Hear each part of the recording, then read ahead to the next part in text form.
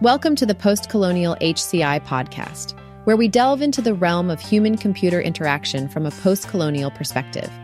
In each episode, we present a concise summary and analysis of thought-provoking publications, allowing you to gain valuable insights in just 5-7 minutes. In this exciting episode, we'll be diving into a rich paper titled Towards a Decolonial Computing, published in the book Ambiguous Technologies, Philosophical Issues, Practical Solutions, Human Nature, back in 2014. The author is Syed Mustafa Ali, a critical theorist and researcher at the Open University in the UK, whose work synthesizes postcolonial theory with critical race scholarship. In Towards a Decolonial Computing, Ali argues powerfully that there is a pressing need to develop what he terms a decolonial computing perspective, one that features a fundamental re-examination of computing through lenses of global racial politics and systemic oppressions that persist within technological systems today. Ali's paper begins by surveying prior critical research on race in computing, from early digital divide studies to critical race approaches focusing on identity and representation online. He applauds these efforts, but also perceives key limitations in their assumptions and scope. For instance, when discussing Jesse Daniels' book on cyber racism, Ali suggests Daniels adopts too U.S.-centric of an approach that ignores more global formations of race and white supremacy. The paper then turns a critical eye towards the emerging domain of postcolonial computing, as represented in cutting-edge work by scholars like Lily Irani, Paul Dorish, and others. While recognizing the promise of this paradigm, Ali detects several concerning oversights, including postcolonial computing's tendency to prioritize cultural analysis over political economy, its grounding within European critical theory rather than decolonial scholarship, and its reluctance to engage with issues of past injustice and current beneficiary status.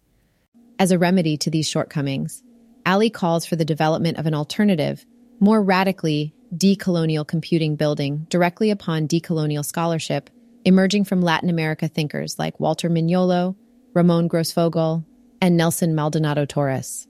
This would involve applying what decolonial theorists call body political and geopolitical analysis to computational technologies, questioning, for instance, the politics of knowledge encoded within artificial intelligence, as well as the racialized power relations between regions that shape high-tech production systems.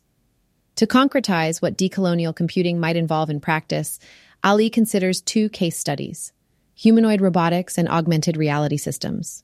In analyzing existing humanoid robots, for example, Cog and Kismet developed at MIT, Ali provocatively asks, "What race is Cog?"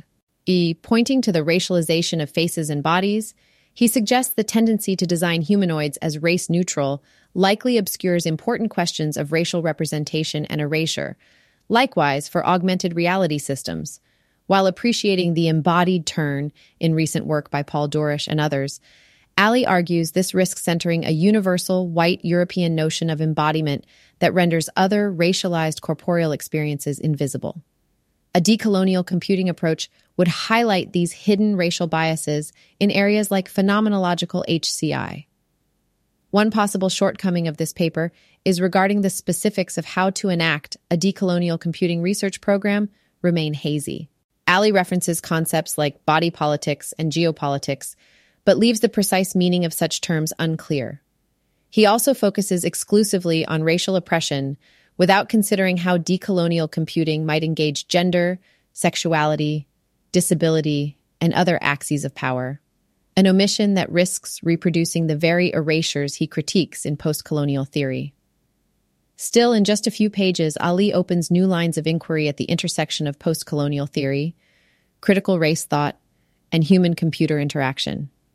He demonstrates eloquently why existing technology criticism remains insufficient for excavating the sedimented coloniality that lives on within modern computing systems and practices. And he issues an urgent call for cultivating alternative, decolonial imaginations and ways of building technologies otherwise. This paper is a must-read for anyone working at the cutting edge of critical post-colonial technology studies. Hitch.